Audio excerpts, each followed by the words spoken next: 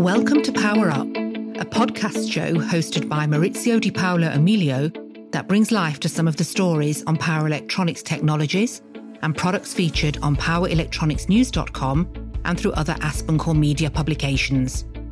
In this show, you'll hear both engineers and executives discuss news, challenges and opportunities for power electronics in markets such as automotive, industrial and consumer. Here is your host, Editor-in-Chief of powerelectronicsnews.com and eeweb.com, Maurizio Di Paolo Emilio. Hello everyone and welcome to this new episode of Power Up. Today I would like to tell you my experience from PCIM. Thank you so much for all meetings that I had. Always a pleasure to meet industry leaders that are working on power electronics, making the power electronics always bigger and more important. Power electronics is everywhere. Let me say that gallium nitride and silicon carbide will be everywhere soon. As you can read in powerelectronicsnews.com, we talked during PCIM in terms of wide-bandgap, reliability, and so on. Infineon introduced next-gen dual-channel isolated gate driver integrated circuits. Nexperia launched E-mode GaN FETs for low and high voltage applications. Qspice announced the next generation of silicon carbide Schottky diodes. Also, EPC announced a new motor driver reference design with GaN FETs. Navitas announced new silicon carbide power diodes, new silicon carbide technology because by GeneSiC. Navitas acquired GeneSiC last time. Cambridge GaN Devices announced second series ICE GaN integrated circuits. Texas Instrument with new silicon carbide gate driver. Transphorm released access to its 1200 volt GaN FET simulation model. Microchip announced silicon carbide eFuse demonstrator board, and Innoscience and the University of Bern developed GaN-based 850 volt multi-level topology reference demo. Power Integrations announced a new single-channel plug-and-play gate driver for IHM and IHV IGBT modules up to 3300 volt. The new solution combines power integration, scale-to switching performance and protection features with the configurable isolated serial output interface. Multiple sensing circuits, including thermal and device and bus condition information, are incorporated. Application areas are trail traction inverters, power grid, and medium voltage drives. Power Integrations introduce the Scale iFlex LT-NTC family of IGBT silicon carbide module gate drivers. This is particularly important for systems with multiple module array in parallel. And now I would like to bring to your attention the atmosphere of PCIM in these audios, where you will hear the voices of Pietro Scalia, Senior Director Automotive Traction Solutions, PSG at onsemi, Alex Lidow, CEO of EPC, Guy Moxey, Senior Director Power Products at Wolfspeed, Dilder Chowdhury, Director of Strategic Marketing at Nexperia, Andrea Bricconi, Chief Commercial Officer at Cambridge GaN Devices, Philip Zuk, Senior Vice President Business Development and Marketing at Transphorm, Stephen Oliver, Vice President Corporate Marketing and Investor Relations at Navitas, Timothé Delaforge, Associate Professor, Bern University of Applied Sciences, together with Denis Marcon, General Manager at Innoscience, Mike Engelhardt, Qspice Creator, Qorvo, Daniel Scharfen, Vice President Green Power Analytics at the Green Industrial Power Division of Infineon Technologies. Let's listen with speakers. Enjoy and thank you everyone.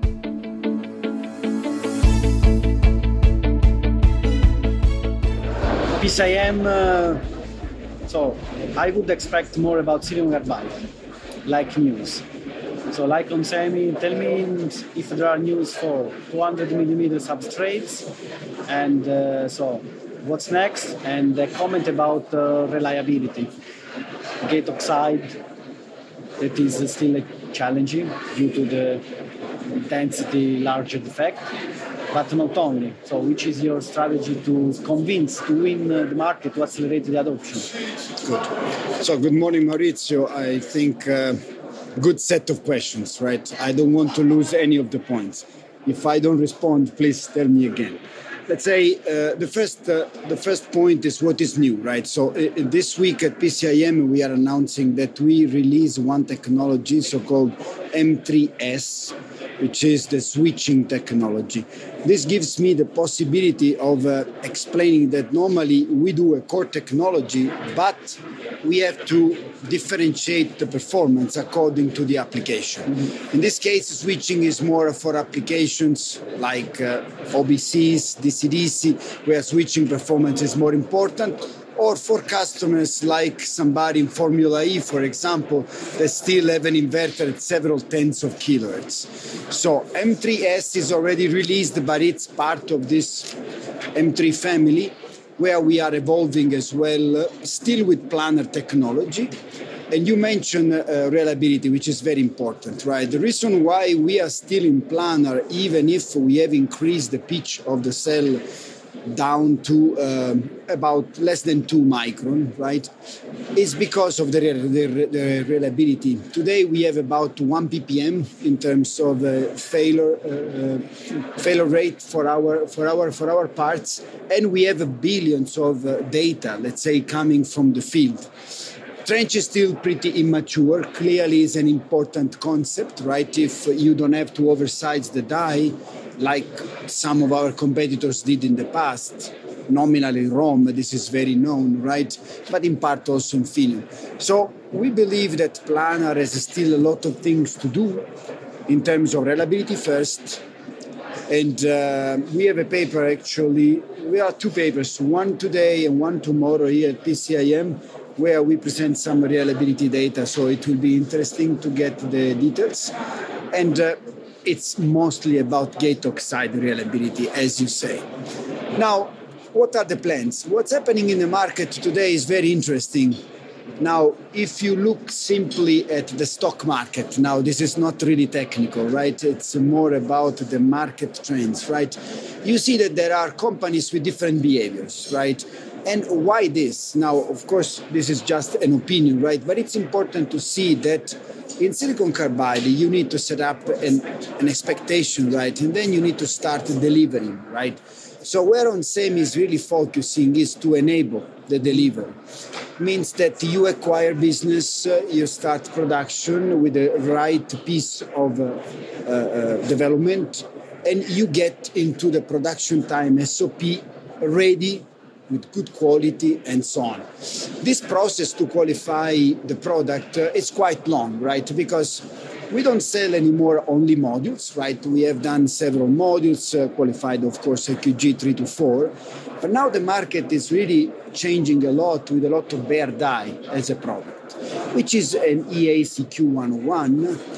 But the qualification is challenging because a lot of tests have to be done in vehicles. Still, let's say the die itself, right, as a product needs to be qualified into vehicles. And this is very critical. It's not easy to find proper vehicles where you can test the reliability of the device, expecting that your customers will take that die, they will bring in their own modules, and then they need to qualify as well the module for AQG 3 to 4. This is a big open challenge, I believe, in the market that all our competitors have, of course, and it's changing a little bit the way we think when we have to develop a new product. So in that sense, we are learning a lot from our customers as well. Today we have announced in this, let's say, last several months, cooperations with key players in the market, BMW, Volkswagen, and clearly from this interaction there is a lot of learning in terms of reliability. This comes in mind one of the slides of the presentation that I need to give tomorrow, right? Where I think it's very important, really, we highlight how fundamental is the interaction customer-vendor, right? Into now defining together what is the best testing that we have to do to secure the reliability of the part. If you miss this element, there will be problems along the way, till to the point that you might even lose the business because you are not delivering what is expected on time with the program. So this is creating a lot of effort inside onsemi, but also a lot of excitation because we are really now in the mechanism of acquiring new business, partner with new partners, which sometimes even have financial models of interaction with onsemi in terms of partnership, right? So it's really a partnership mode, which I believe you agree it's important for this new market, right? This is not a consolidated market. It's still a revolutionary market, right? So without this proper interaction, customer, supplier, and at the end of the story, partners in the project, we don't go, I think, very far. And I think this is nice because some customers are OEMs, some customers are traditional tier one. Mm-hmm. Sometimes the cooperation is also including some tier two, which makes the module. And so we have to cooperate in three parties, right? And I think it's not very difficult to imagine, for example, what BMW does, because they have done also other announcement with tier two, right, who provides modules and so on. This is a very interesting community scientific effort, I believe, that at the end of the story increases the maturity of silicon carbide, and we need that. I think a similar path will happen as well in gallium nitride. If we want to see gallium nitride adoption in the market in high volume, of course now I am invading other spaces, right? Of course industrial, right? But eventually also automotive in the high switching application, similar type of partnership needs to be generated. So reliability methods and JEDEC standard are building a common base to qualify wide-bandgap devices. But as you are introducing a new technology, this is a long and complicated process. Also to convince the people, the designers. So when in USB chargers are full speed on wide-bandgap, power supplies companies giving trust and confidence will take time. So, what do you think? You say the cooperation. What do you think more? What do you think companies, semiconductor manufacturing and so on, should do again to conquer pragmatism, for example, and others? And you mentioned GaN, so in this way you can reply just how, if this makes sense, can be GaN and SiC be best compared? Maybe in a specific application. I know that the choice depends on customer application, cost, but just technical. I would say let's start from voltage, right? So clearly this is a demarcation area, right? So below 650, GaN brings a lot of advantages, and which are evident versus SiC. So we might think that below 650 GaN has a space, right? GaN still needs to let's say, convince from price perspective. But if we think about the volume today of GaN, right, there is enough vision, I believe, that can go to parity with SiC or eventually even beat the SiC. Mm-hmm. It's a question also of wafer size. Before you made a question about the wafer side of the SiC, so we can talk about the plans of onsemi, for example, right? So we are already qualifying the 8 inches. One of the key topic here is you should have machinery in production which are agnostic basically of the size of the wafer. This is very key. Otherwise the ramp will get forever. The point is how to bring, let's say, the 8 inches in production with the yield that it needs to be comparable to the one of the 6 inches. Today the market space has an ambition to be higher than 70%, let's say, yield for silicon carbide. And I think this is achievable, right? Potentially even more. But let me say in 2023, this is probably the standing number. And if we think about the fact that we started doing our first 8 inches wafer in Rosnoff in 2021, and then in Hudson in 2021-22, we have already the material. We are testing, of course, scanning defects, eliminating defects by wafer level burn-in becomes a little bit more challenging. because our dies are 100% screened, right? So our quality is guaranteed because at wafer level burn-in, we remove all what we call killer defects. Okay. So everything that is inherent as a defect, killer, in the sense that the die will fail with a very high percentage, we remove at the beginning. Mm-hmm. Then there are non-killing defects that you need to know, right? And you need to dominate because they can belong to different classes. And in this case, you can live with that, right? They might impact, let's say, your long-term reliability. You need to track how these defects propagate across the wafer. So it's a long learning cycle, which brings at the end, in a realistic time of qualification of the production, probably to 2025. So 2024, we see a bit premature for launching the 8 inches, which means we are launching already today. 2025. Yes. We are launching today already, but for small quantities, mostly for internal look-ahead reliability cycles of our, let's say, new development. But we plan to go to mass production in 2025. I think our CEO has announced in an investor meeting this date.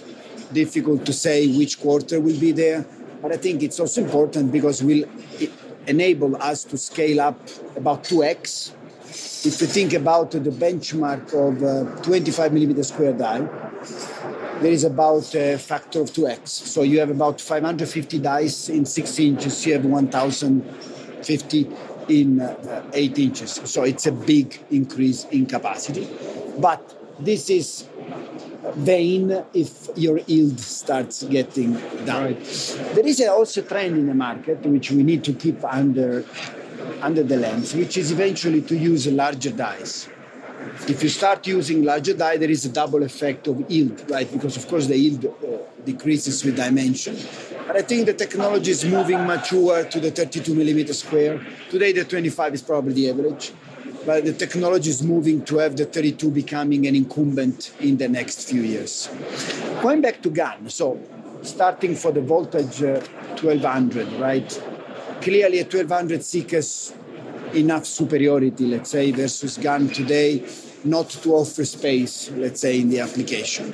But at 650, vice versa, there is no big reasons for not using GaN, if not the price and the availability, right? But as well, we have seen acquisitions, right, of technology incubators. And of course, they are important, let's say, indicators in the market that GaN might become more serious now, right? If big names, of course, of semiconductors are starting acquiring. So there is an interest for sure. onsemi is working with GaN since 10 years with internal development. We have been, let's say, pretty much at different speeds. Clearly, since our CEO came on board, the latest Hassan El-Khoury in late 2020, he has pushed the pedal on silicon carbide, right?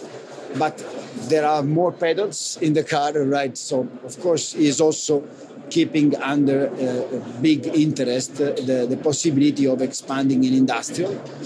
Today with silicon carbide, because we are growing very fast in industrial and energy storage, specifically, we can be also even more open saying that today industrial is paying the bill basically of the automotive hype, because traction will start ramping up in serious volume 25, 26, 27.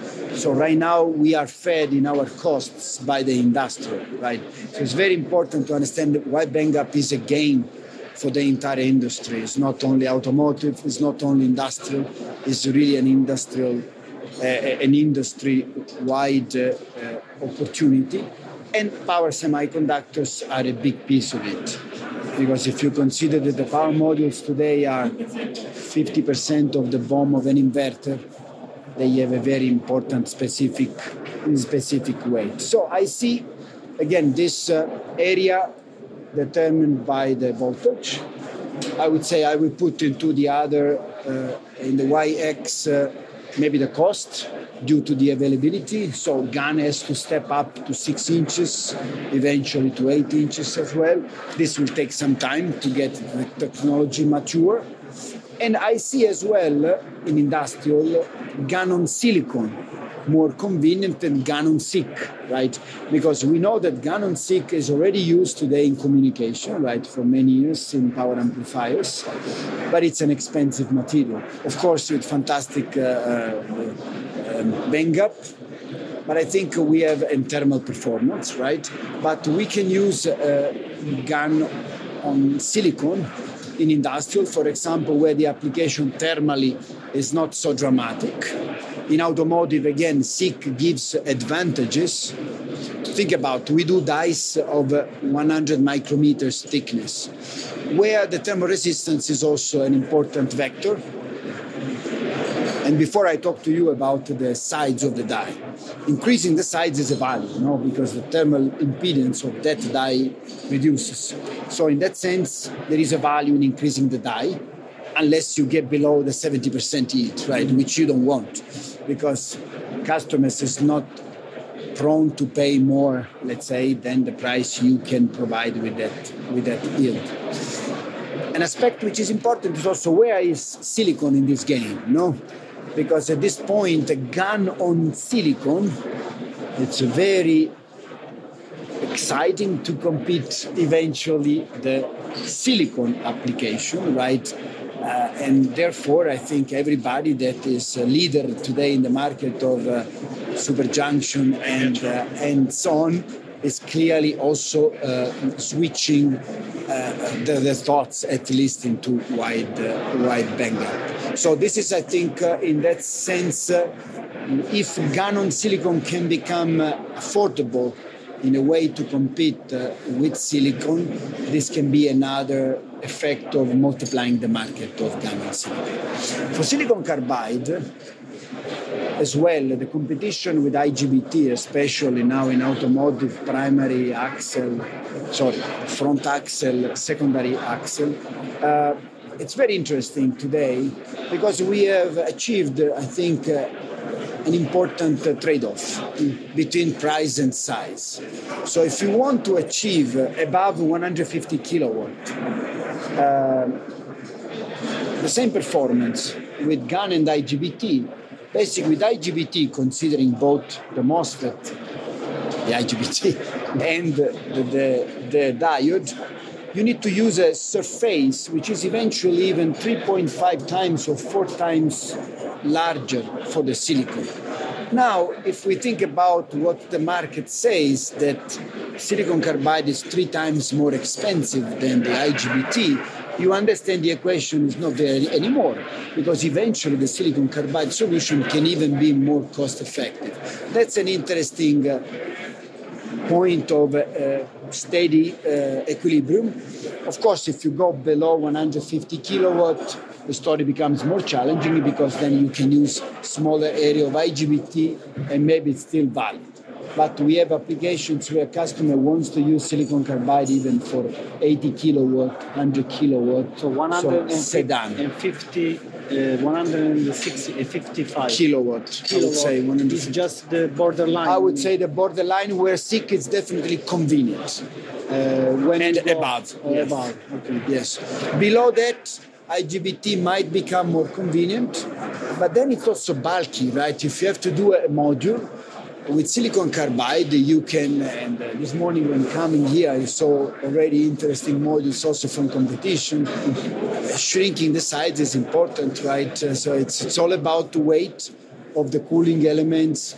We don't have to think only about the module, we need to think about the metal around, right, and all the heat sinking. So in that sense, silicon carbide gives you this level of more integration that IGBT, I think, is saturated. So in that sense, today our investment is strongly into silicon carbide. Again, thinking about the lower voltage 650, how to address that with our internal R&D or in other ways. With gallium nitride, we have some products inside, right? We are incubating. And on the other side, about IGBT, we are very selective in investing. According to some projects, we are maintaining our portfolio, but it's not explosively growing. Customers are demanding 80% of the times over 100 silicon carbide. Last one. Talking about wide-bandgap, that means more efficiency, because this is the goal. But how can we connect decarbonization and wide-bandgap? I know that onsemi is also working in this direction. That means, yes, you need to increase efficiency, but you need also to take care of the manufacturing of semiconductors. That's a good one. It's a very essential one, I would say, because otherwise you move the problem, you don't solve the problem, right?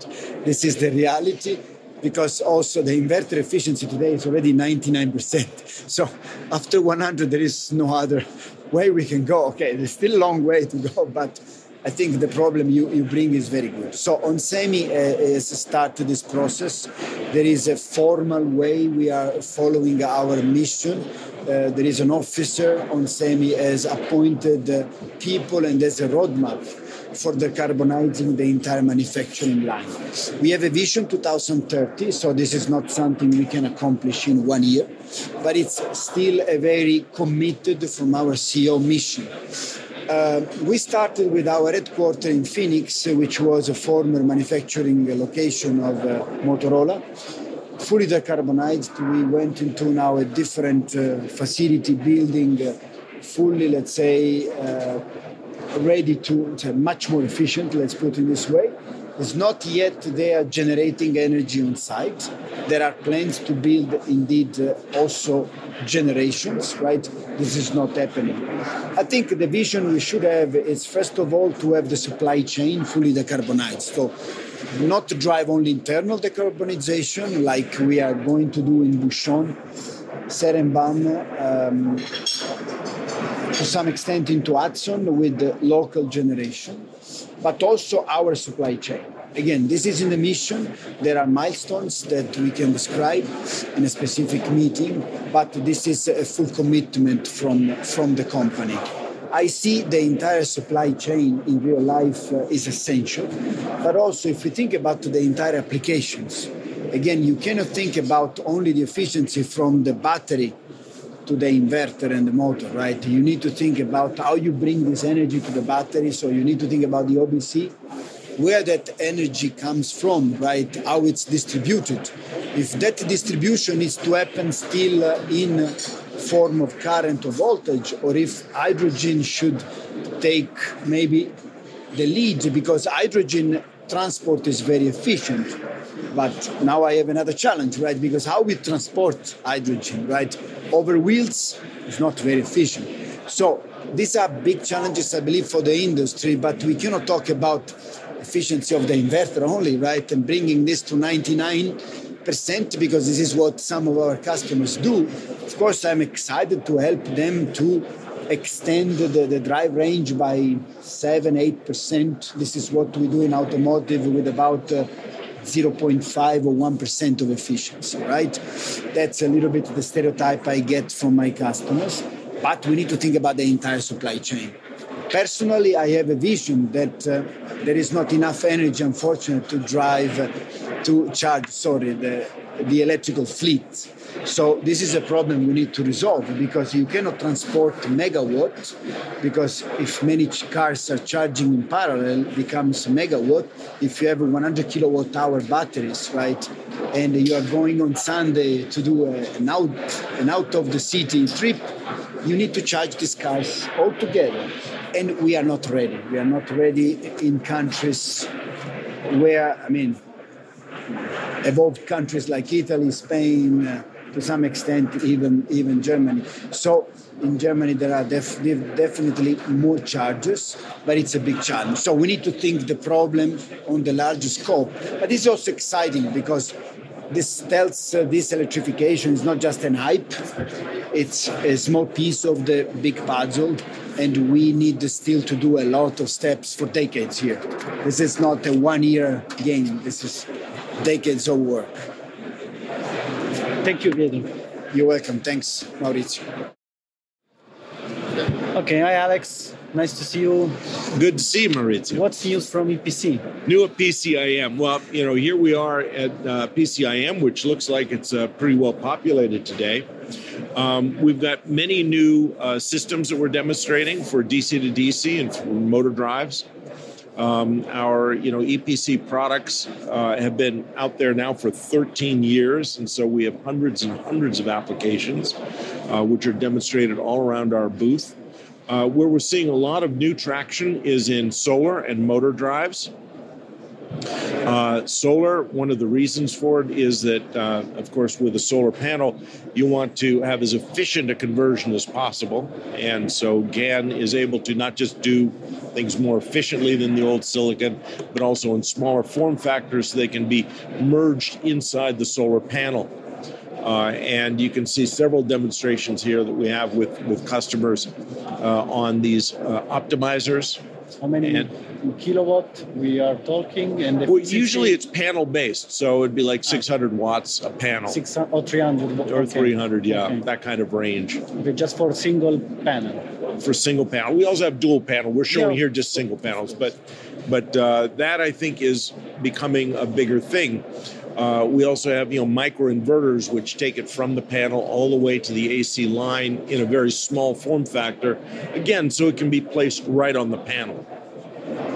One of the big topology changes that we're seeing is that solar installations are more and more focusing on what I call 24/7 solar. People want power from their solar panels to be available 24 hours, which means you need battery systems that are attached to your solar. In order to do that as efficiently as possible, you want to take your batteries off of the DC rail. And so you have an optimizer. It feeds onto a DC rail, which is typically below 60 volts. So that's below the safety limits, and that way the installation on the roof can be done by any idiot instead of a certified electrician like me. And then off of that 60-volt rail, they pull the battery management system. So you save the one additional conversion before the battery. And then the battery feeds the 60-volt rail, which then that goes to the inverter. So we're seeing more and more companies in China, US, Europe that are going to that new topology for their systems. So I have all these panels that have basically 30 to 60 volt output, and they feed a rail that's basically 58 volt rail. And then from that rail, it goes to the inverter. But before it goes to the inverter, there's a battery management system that charges the batteries, and the batteries feed the 60-volt rail when it's dark out. And so for the user, you have 24/7 solar. Okay, got it. And of course, you can manage, because usually now customer would have a rack with different battery to create just to spend money step by step. So this battery management will support different rack. Absolutely, as many as you want. And they're 10 kilovolt installations that we have with some customers, Okay, good. And for motor driver, which in motor drives, we've had these monolithic ICs that are a power stage, and a motor drive usually brushless DC motors have 3 phases, so they would use 3 power stages and a controller, and then that becomes a motor drive. By integrating the power stage all into one monolithic GaN chip, you're able to not just save lots and lots of components, but also shrink the size. And you can't do it in silicon because you can't integrate those power devices on one chip. So now you have the ability to get very, very small. The second thing is, with GaN, you can go to higher frequencies. And it turns out that at higher frequencies, let's say 100 kilohertz, you gain a huge advantage in capacitors, which can switch from electrolytic capacitors down to tiny little ceramic capacitors, and that's much more reliable. Also, ceramic capacitors, they're most efficient frequencies around 100 kilohertz usually. So you get the lowest resistance. So you get the least losses from that. But most people would agree that electrolytic capacitors are the least reliable component ever. At least. Of any kind. So that's the thing that's best. And they're also big and they're expensive. So with that change, you can now radically reduce the size of the motor drive, radically reduce the weight of the motor drive. And it also, by going to higher frequencies, you gain efficiency advantages in the energy that can be delivered by the motor because they have more pure sine wave. Distortion of the distortion that comes, it's intrinsic to MOSFETs to create distortion because of the reverse diode. Right. With GaN, you don't have that reverse diode. You have reverse conduction, but it's not a diode, so it can be perfectly controlled to be linear, but also you can shrink your dead time because it's a faster device. You have reverse conduction, but you also, since you have higher speed and no recovery time that comes from a diode, you can shrink that dead time to almost zero. And then you don't have that distortion that comes from the diode recovery in the MOSFET. Now you can go to higher frequencies, and of course the higher frequencies means everything shrinks. So, it becomes pretty clear where are those things important. The early adopters have been robots, mostly because they have, there are very few of them, they're very performance driven. But now we're seeing it go into a lot of e-mobility applications, e-bikes, scooters, three-wheelers, and now starting also in drones, starting at the higher end of drones. There's an enormous market for larger drones, but for surveying, for, I had a piece of property I need to have surveyed for topological survey to build a building on it, right? And a guy he comes with a drone. And he puts a few targets down, and in an hour he surveyed, hundreds of thousands of square feet to extreme precision and just generates a map. Okay. There are a lot of those drones, but there are also drones that do inspection, like for offshore wind farms. There are lots of drones that are being used now for entertainment industry cameras. Now you see these chase scenes. They have a drone that's doing it. It used to be helicopters. Lots of those. I don't see yet package delivery as being a practical use, but it probably will be. But everybody can immediately see that in a drone, the size and the weight in particular, and the efficiency are what matters most. Yeah, the weight is proportional to the motor that you need to yes, power. But you can also go with smaller motors at higher frequencies. So right, yeah. With GaN, you can increase switching frequency, you can reduce the size, and you can reduce the weight of drone in this case. Okay. Now you hear the bell going off. You know what that means? Yeah.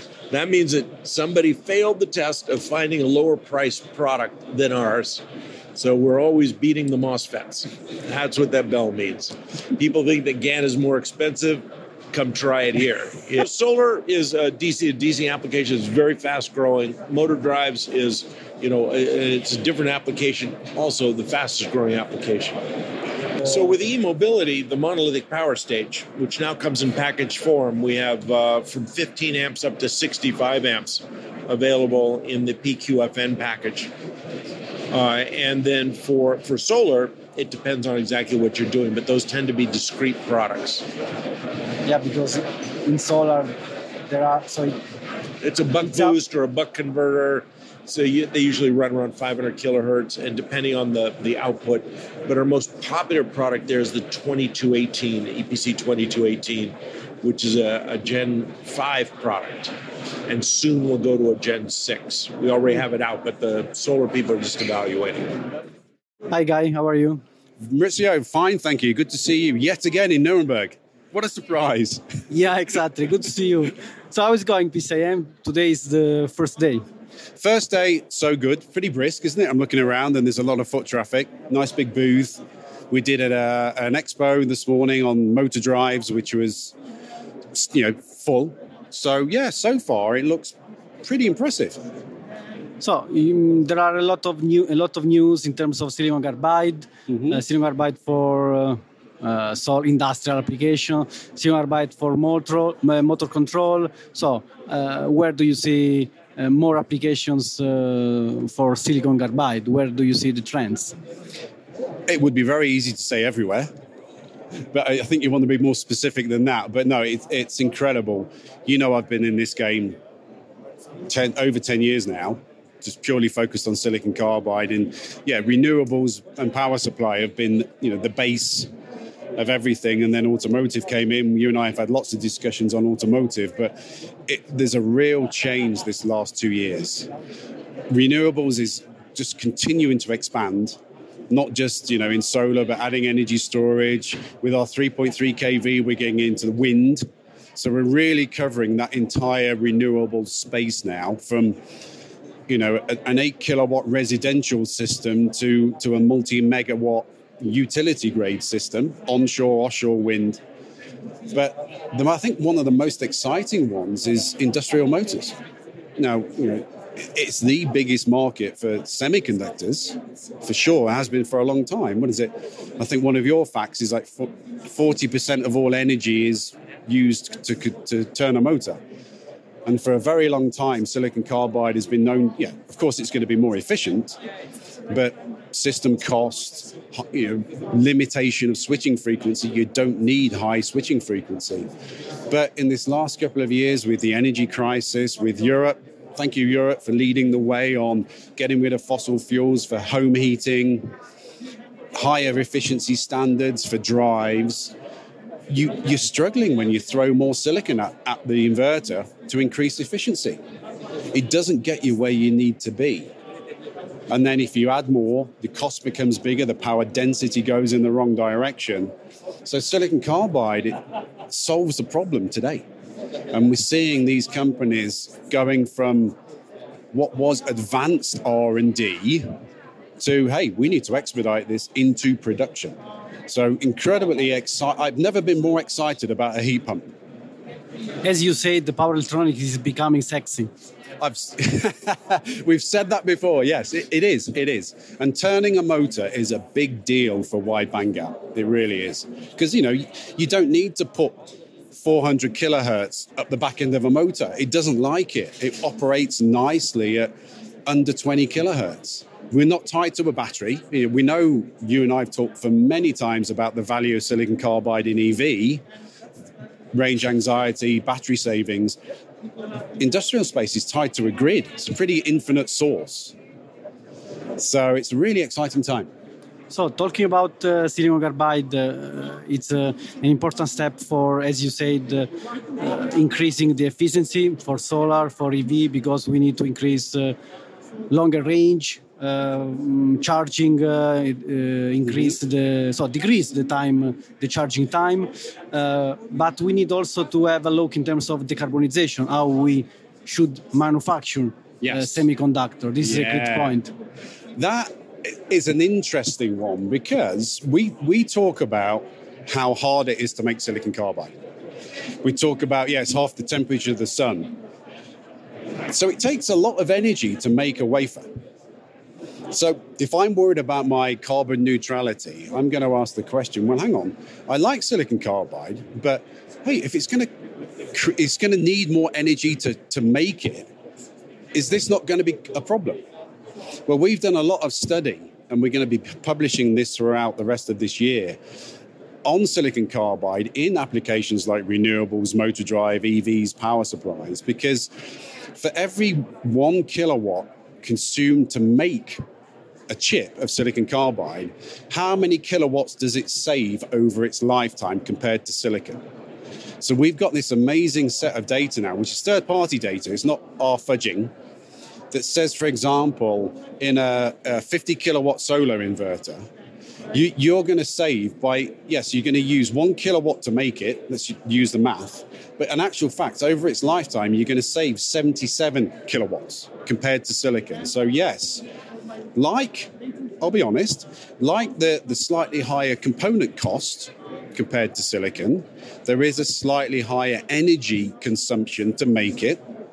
You're heating up a silicon carbide grower to 2,500 C. It takes energy, but you recoup that energy 25, 30, 40, 50, 77 times back over its lifetime. So I think that's the way I look at that balance of equation. Yes, nice point. And talking about 8 inches, then so the next step, 200 millimeter substrate to increase so because we need to have more devices. The market would require a lot of devices. The next step is 200 millimeter substrate. What about reliability in this case? Well, two points to your question, because the whole topic is so important. As you heard Greg Lowe probably say in one of our quarterly earnings calls very recently, we have shipped our first production product from Mohawk Valley at 200 millimeter. So this is product. This is not just the wafers. This is finished product. So that is a huge milestone, not just for us, but for the entire industry. We started our journey for 200 millimeter in 2015. Our materials team produced the first substrate, and it was terrible. We've had 32 years of practice. 2019 was the next bullseye, and it's only now in 2023, so it's 8 years later, that we shipped our first true production product.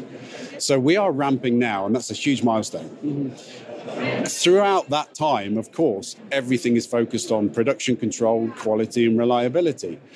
These wafers, 200 millimeter, they're qualified to the same standards that the 150 is as a product.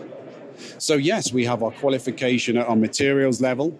We have our qualification and standards of processing, adding epi, and then of course when we fabricate on top of that. So the reliability, and robustness, and ruggedness is just the same as any of our other silicon carbide. Mechanically, it's tougher to do. These things are so brittle that you increase the wafer size. It's handling problems, but that's why Mohawk Valley is fully automated. And obviously, we're looking forward to ramping up our next fab in Saarland as well, which will be something like another 30% more capacity than Mohawk Valley. Last one. Yeah, sure. And talking about the competition with GaN, mm-hmm. but not.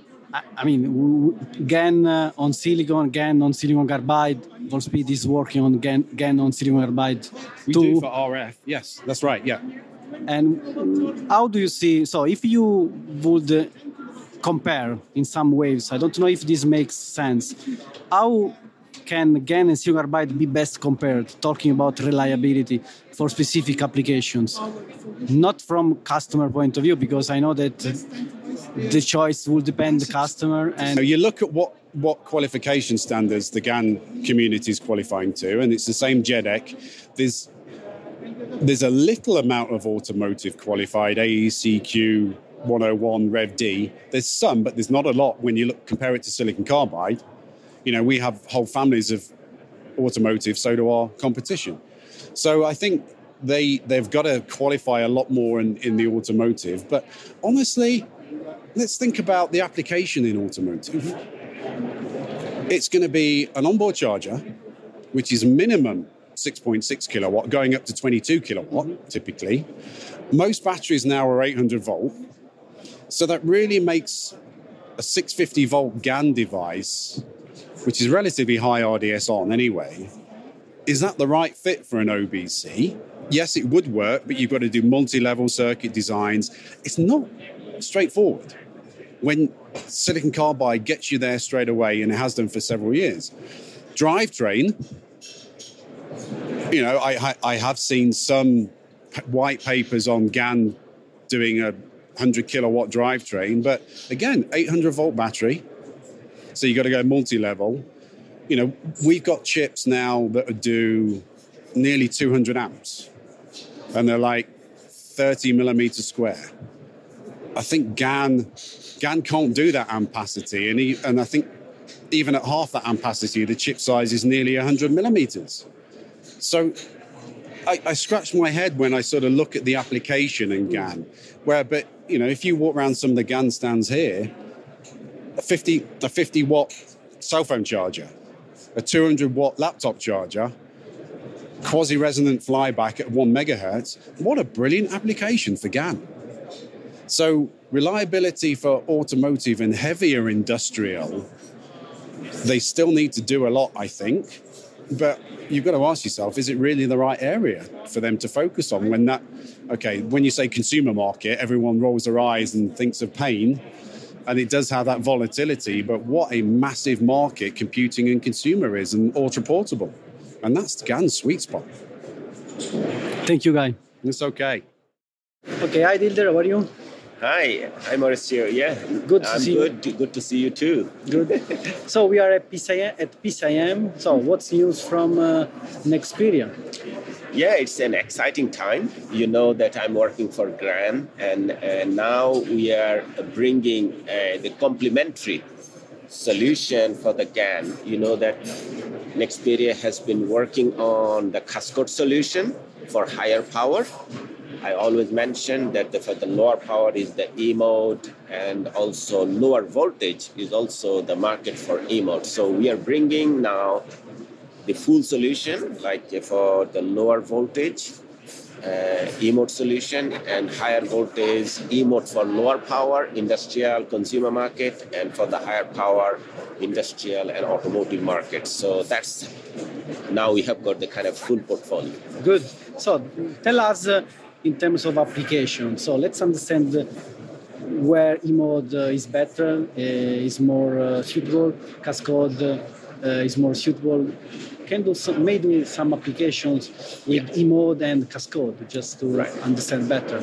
So if I start with E-mode, you know that the charger, fast charger application, you can increase the frequency, because you have got now the GaN solution, and you can reduce the solution size quite significantly.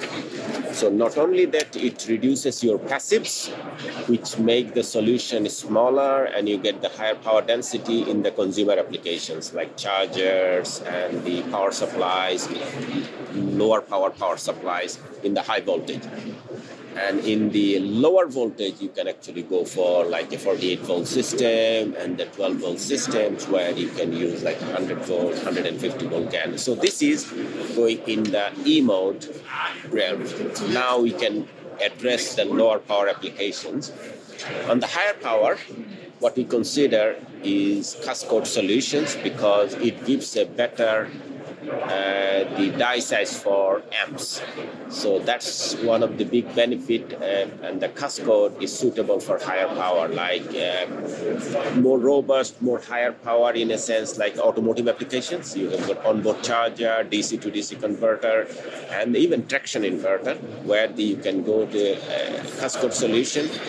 And for the power supplies, like a titanium plus, you can use the 1 kilowatt, 1.5, 2, 3, 4 kilowatt, and up to 10, 12 kilowatt. You can use actually cascode solution much more easily.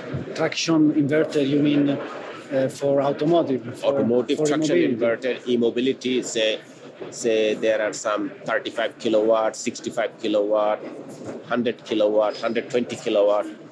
So those are obviously suitable applications. So this is the ultimate application that we are contemplating using our cascode solution. Mm-hmm. Yeah. Okay, and a question about reliability.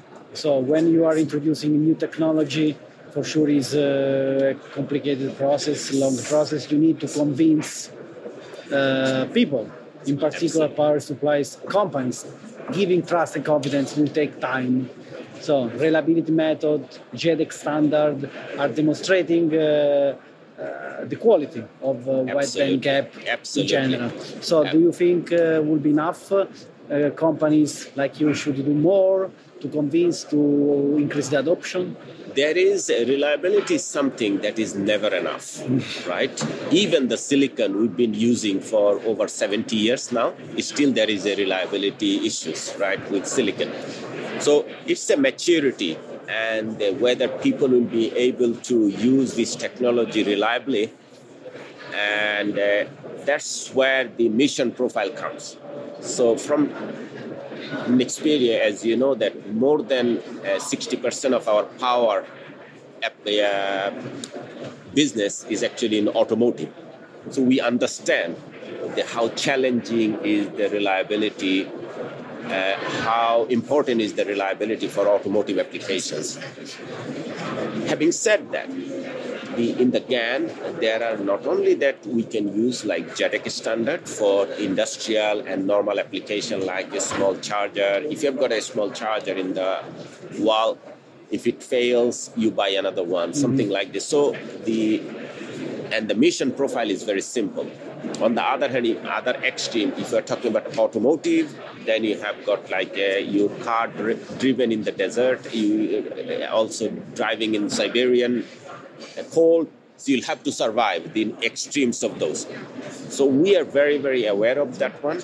We are doing lots of quality and reliability testing. We call it test to failure. People finishes, this is the JEDEC, and that's where everything passes. My product is released, but we don't stop there. We try to take it to when the intrinsic failure starts happening. So this is a quite important part of our strategy to bring the technology in the market.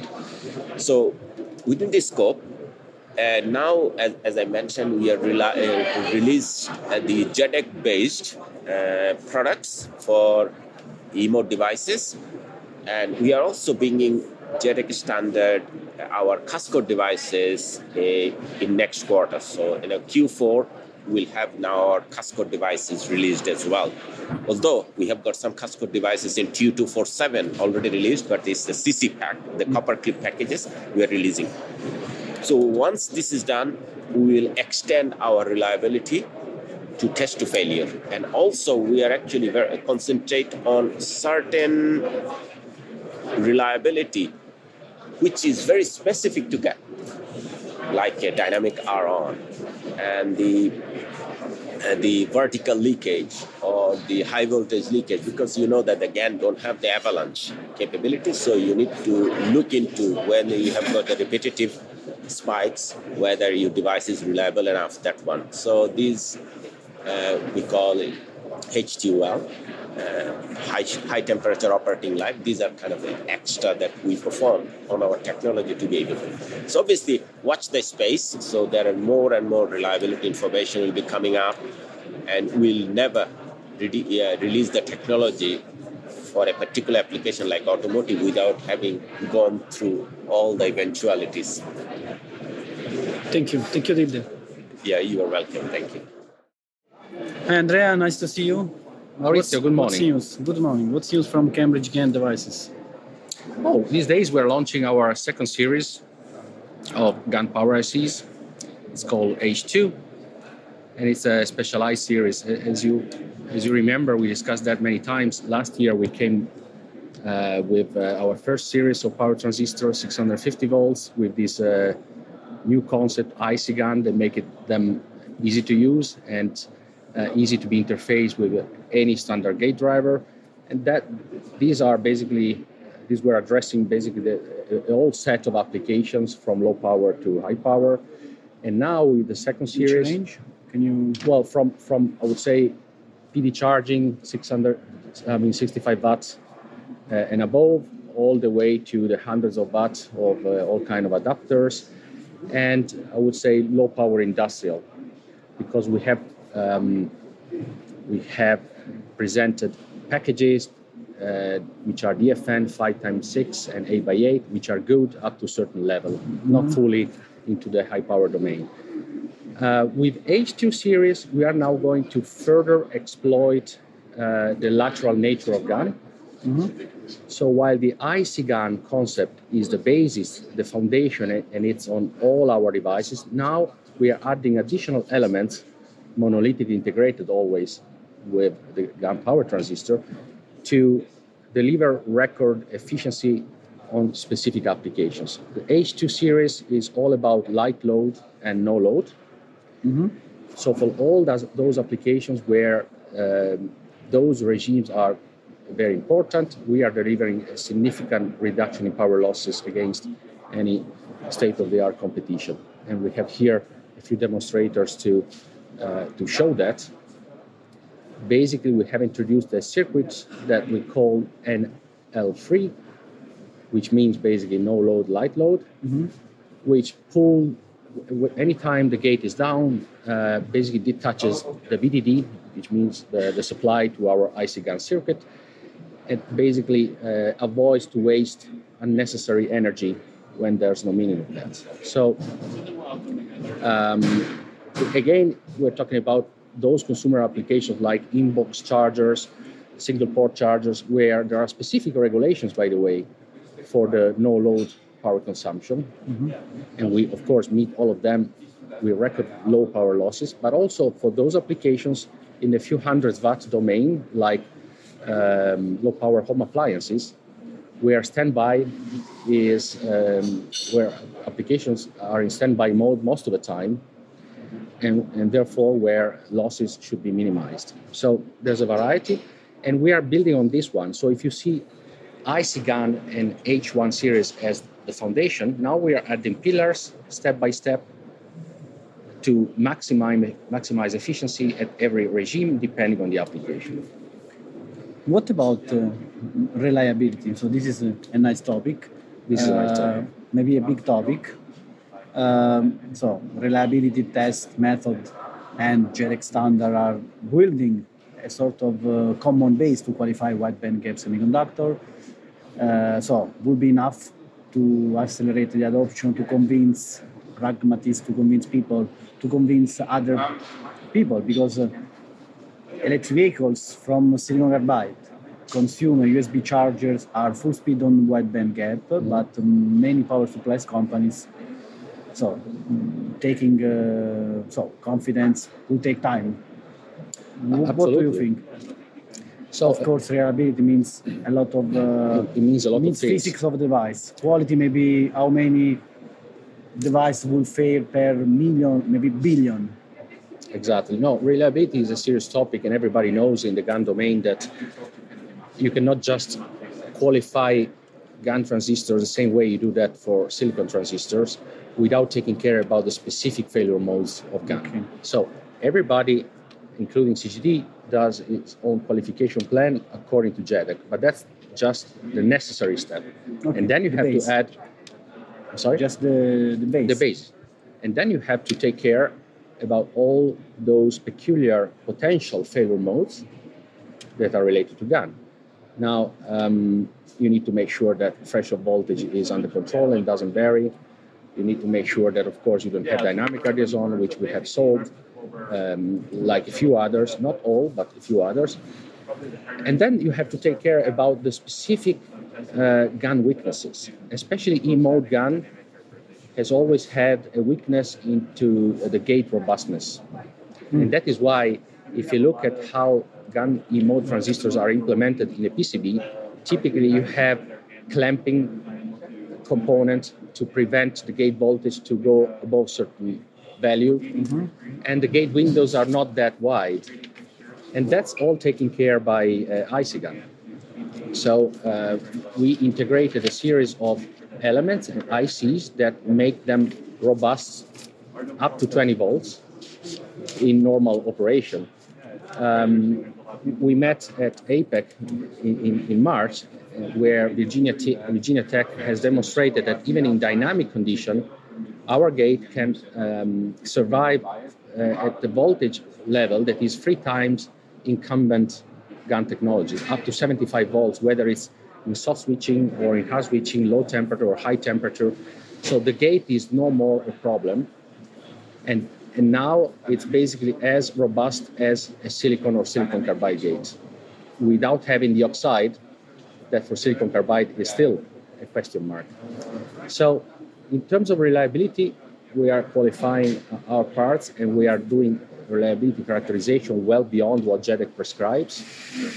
And we are delivering to our customers lifetime models who, for their specific applications, demonstrate a very low level of PPMs over a certain amount of years of operation, depending on application. That is very important, because whatever you do for a PV charger is not enough for a server or telecom or solar application. And this all GaN, I would say, race to reliability involved a lot of studies and research around that. But fortunately, CGD was founded by two people, Giorgio Longobardi, the CEO, and Florian Udrea, the CTO, who were at Cambridge University before, consulting most of the GaN players and silicon carbide players today, consulting on reliability aspects of wide-bandgap devices prior to found the company. So reliability is really one of the strongest assets that we have in our know-how, and so we think our customers are noticing that.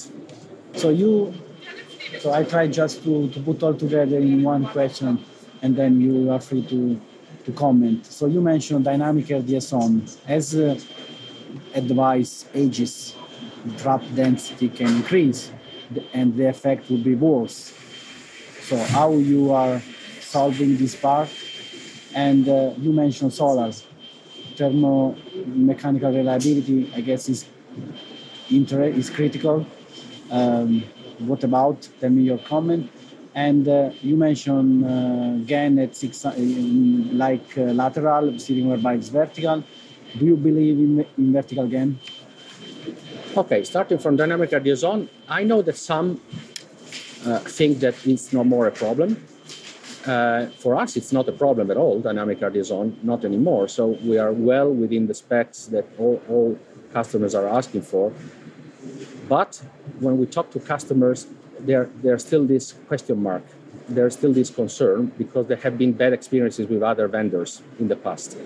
So it's still important to make sure that there are enough data to convince the industry. We cannot just say, problem solved, don't worry about that. We need to respond to customers' requests. Our data are compelling in that direction, but I know that there are still some problems here and there. And we solve them because we are with TSMC, which is by far the most mature process for 650 volt GaN among the foundries. I mean, I'm not talking about in-house processes, but foundry-wise. And secondly, because we have a proprietary design that we apply in our chip that, of course, which I cannot disclose fully, which helps to keep that under control. And the second question is solar. Solar is a very challenging market, of course. We have a few design-ins ongoing already there. Yes, there is a thermomechanical requirement which is quite stringent, and that requires also to go there with the right packages. So it's not just a matter of the chip, it's a matter of those packages that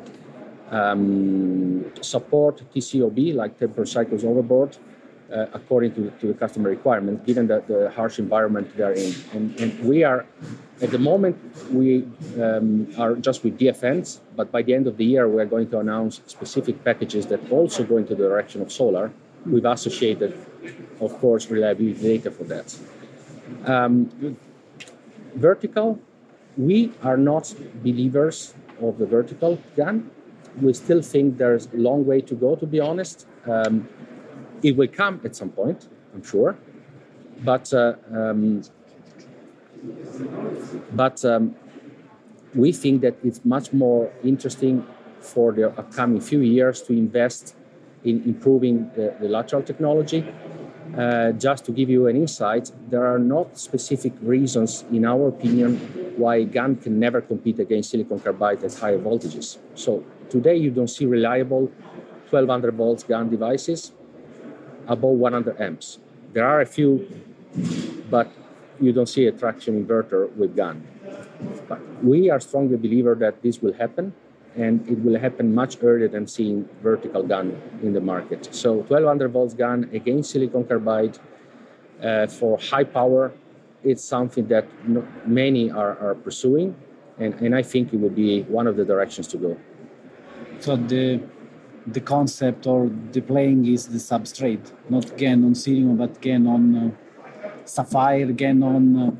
You want me to tell you too much, but obviously that is something, meaning GaN on silicon 1200 volts it could be possible, but it's perhaps is not. The return on investment is too long. There are other substrates that can make the job, that can help.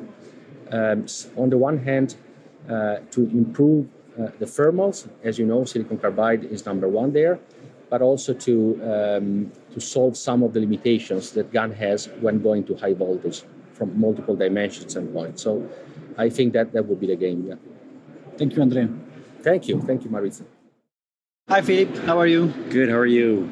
Good to see you again. Yeah. Again, it's been. Yeah, it's only been 2 months. 2 months. Yeah. 2 months. What's news from PCIM?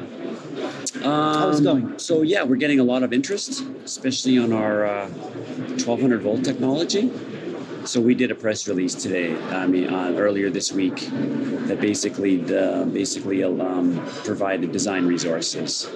So based on our demonstrator that we did last year, we have a fully characterized preliminary data sheet, and we also have a Verilog design model that customers or designers can start simulating with.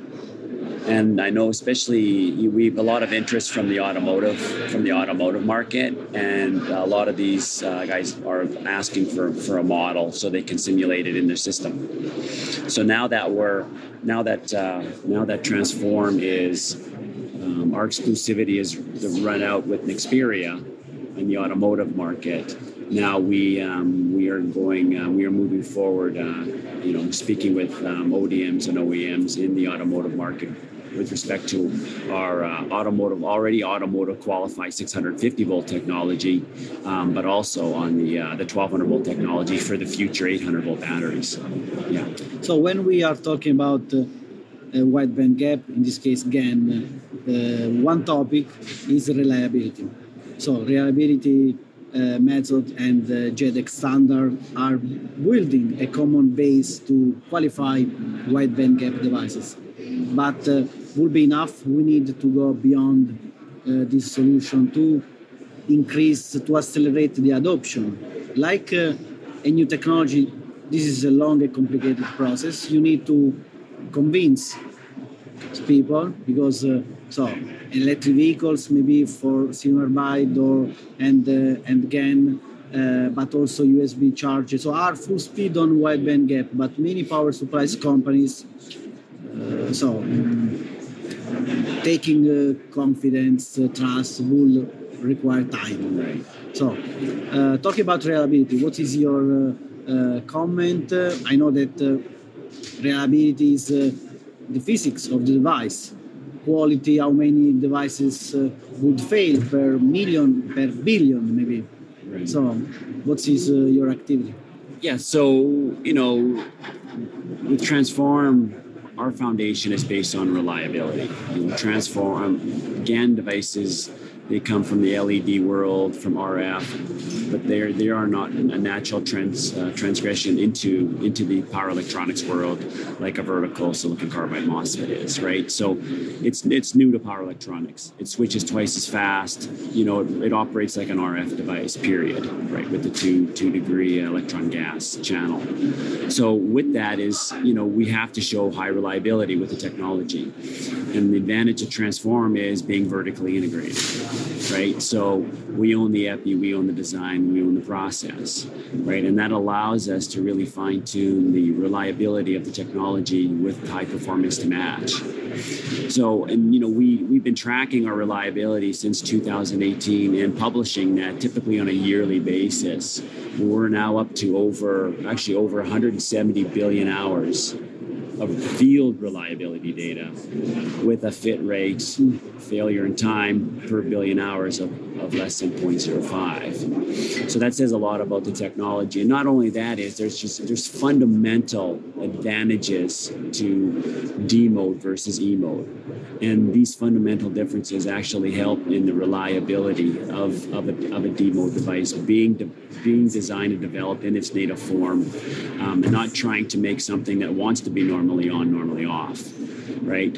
So, and then matching that with a robust low voltage MOSFET that's been around for decades and everybody knows how to use and how to drive using off-the-shelf gate drivers. So you have basically the high performance of the GaN device matched with a highly robust, highly reliable low voltage MOSFET. And so you get everything. You get the familiarity with customers using standard packages of TO247s, TO220s, right? But what you get in the background is you get that high performance GaN, right? That has a familiar, there is just physics on the materials that using GaN in a D-mode solution fundamentally is better than an E-mode device. So talking about some testing or parameters that you need to take care during the reliability, I mean dynamic RDS-on, for example, or short circuit mechanical robustness, right, or also thermomechanical reliability that maybe is critical in solar. Right. In terms of dynamic RDS-on, as a device ages, right, the trap density can increase, right, and the effect will be worse. Right. So, what is your comment about this dynamic RDS-on? Yeah. And what trends you see in the future about reliability? So, what you would expect going ahead? Yeah, I think reliability is always going to be a question for customers. It's not new. It's not new, and when I ask automotive suppliers what's your biggest concern about GaN, and it's reliability. And dynamic RDS-on or current collapse or electron trapping is a concern. But that comes down to owning the process and the epi, right? Where we've basically put that to rest back in 2013, right? And if you look on our data sheet is a dynamic RDS-on. So whatever you're designing to on the data sheet is what you're actually going to see with respect to the device. And that's why we're on our third generation of automotive qualified technology in an automotive qualified fab, right? So when we understand the intrinsic and the extrinsic areas of the device. We understand the failure modes. We've done our work. We go beyond JEDEC. We've gone beyond ACQ 101. We do a lot of the tests that are done, but we do either more of them or additional ones. We even take the GaN device in our cascode, and we do an HTGB on that, even though we don't drive it directly, right? To show customers that it's a very reliable technology. So, one of the things with gallium nitride versus silicon MOSFETs is that it's affected by not only temperature but also voltage, right? Where silicon MOSFETs don't have that because they have avalanche protection, right? So we do the switching reliability as well. That's important, right? So and that's part of that whole dynamic RDS-on. So when you look at the technologies, we feel that there's still issues with E-mode technology. We can see it. We've proven it. We have data, but we don't have that issue with our D-mode technology. So fundamentally, I think the D-mode technology is more reliable, just as a standalone technology. Thank you, Philip. No problem. So at APEC we launched this. So it's now a co-pack of low voltage silicon system control with the high voltage GaN power IC. So still monolithic GaN power integration, driver, FET, all the benefits. But now some customers prefer everything in one box. So we've done this. We've already sold 1 million of these units. Originally, it was a joint venture with Halo Microelectronics, a Taiwanese company, and then it was going really well, so we bought out the joint venture. So now we've added to the team in Taipei, also in San Jose area, to the Navitas family. So it also gives us a silicon controller base for anything else. We've got a great team of engineers and the technology. So if we need something new for a solar microinverter, if we need something new for a PlayStation or an Xbox, we've got now the strength to do the system as well. So that's a big step forward. The high voltage GaN has a low voltage entry because it's an IC. So the system controller, all it does is gives out 5 volt or 0 volt logic, and the GaN chip takes it the rest. So the GaN is always integrated, so it's digital in, power out. That's the way that works. So this was a new thing from last year, so that expands this end of the table. The right-hand end of the table, we've done a lot of work with totem pole PFC for higher power applications. So we've tried that for 240 watts and upwards with the totem pole. So really pushing how far down can we take a totem pole, still be cost effective, still use the high-speed GaN integrated units. And we're actually using our half-bridge chips in the totem pole. So now it's just really 2 packages, one for the slow switches, one for the fast switches.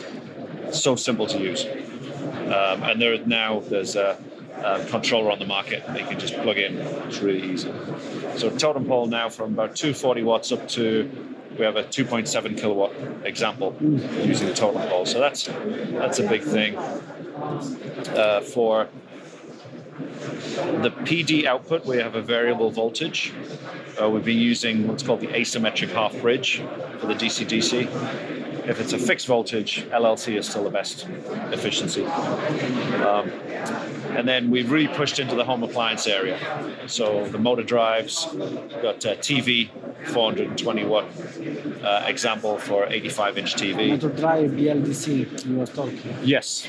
So BLDC, since Q2 last year, we've been shipping millions per quarter into what's now a bigger array of applications. It's washing machines, it's air conditioning, it's vacuum cleaners, it's personal care, it's heat pumps. Heat pumps is a new area for us. And as we go higher in power, now, because only in August we had the Genesis team join, now we've got silicon carbide, so we're all the way to 6,500 volts and kilowatts and kilowatts and kilowatts of power. So we're actually showing examples that can go in grid-tied applications.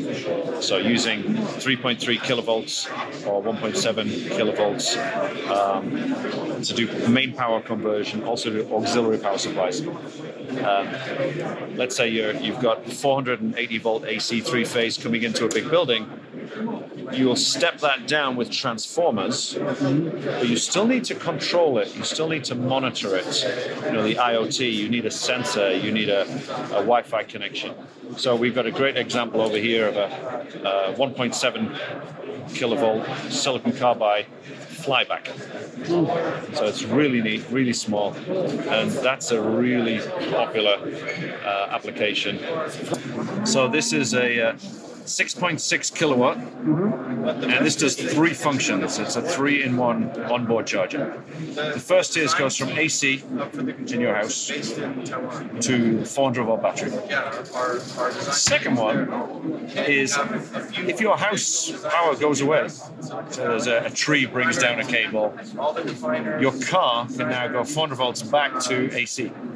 So this can be in your car. Your car is an extra battery for your house. And the third function is you still go from 400 volts down to 12 for your radio or your navigation or seat motors, this kind of thing. 400 volt battery going down to 12 volts for your radio.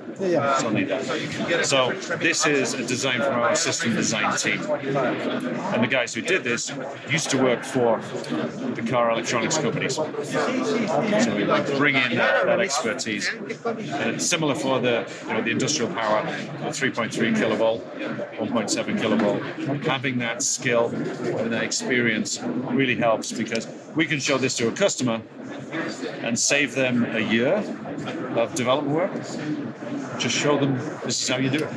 And a lot of customers are discovering Genesis technology. Obviously, Navitas has a big marketing side now. We can promote the technology. People are discovering it, trying it, and liking it. It runs really cool, high reliability. It's what people need.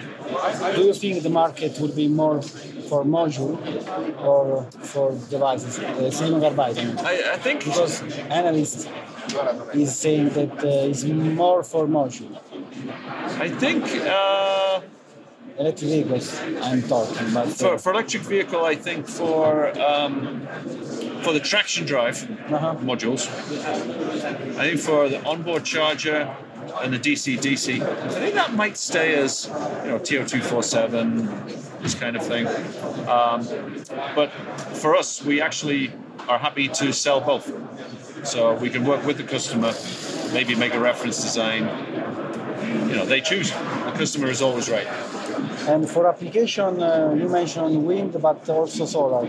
Yes, very high power string inverters. Big plant for solar infrastructure. Industrial applications, okay. Probably not residential. Not residential. Okay. Yeah, for that more the TO247. People like TO247 package. Okay. People like Katek, the German solar company, Katek. They're using our parts, and they're using the TO247 to make the inverter. That's the residential side. Yeah, module, that will be the industrial, like an entire roof of a warehouse or a factory or a school. That's more of a bigger thing. Okay. Talking about reliability. Okay. At least at 650 volts, when you can use or you can try to use both. I mean GaN and silicon carbide. Is there a way that we can say how can GaN and SiC be best compared? That's a good question. Maybe talking about specific application. Yeah, I think... not cost. Not cost. Well, cost is always important. I think anything AC input for... just AC input and then the power is used, whether it's a TV or a motor drive for a home appliance. Gallium nitride has the edge because you've still got higher speed switching and the integration. The GaN Fast Power IC platform means you can integrate things like temperature sensing, current sensing without loss. And then you can detect and turn off, so detect to protect in only 30 nanoseconds, which is 6 times faster than doing a discrete, sensor back to the IC controller and then back to the switch. So we can speed up the reliability control loop. So that's a big thing for GaN. But as you go into basically the automotive space, this is the place where GaN gives way to silicon carbide. Fundamentally, if you're doing an onboard charger, 400 volts, GaN is the right choice. You can go high speed, protected, great. But when you go to traction drive, you need a higher current, so the vertical silicon carbide structure has an advantage.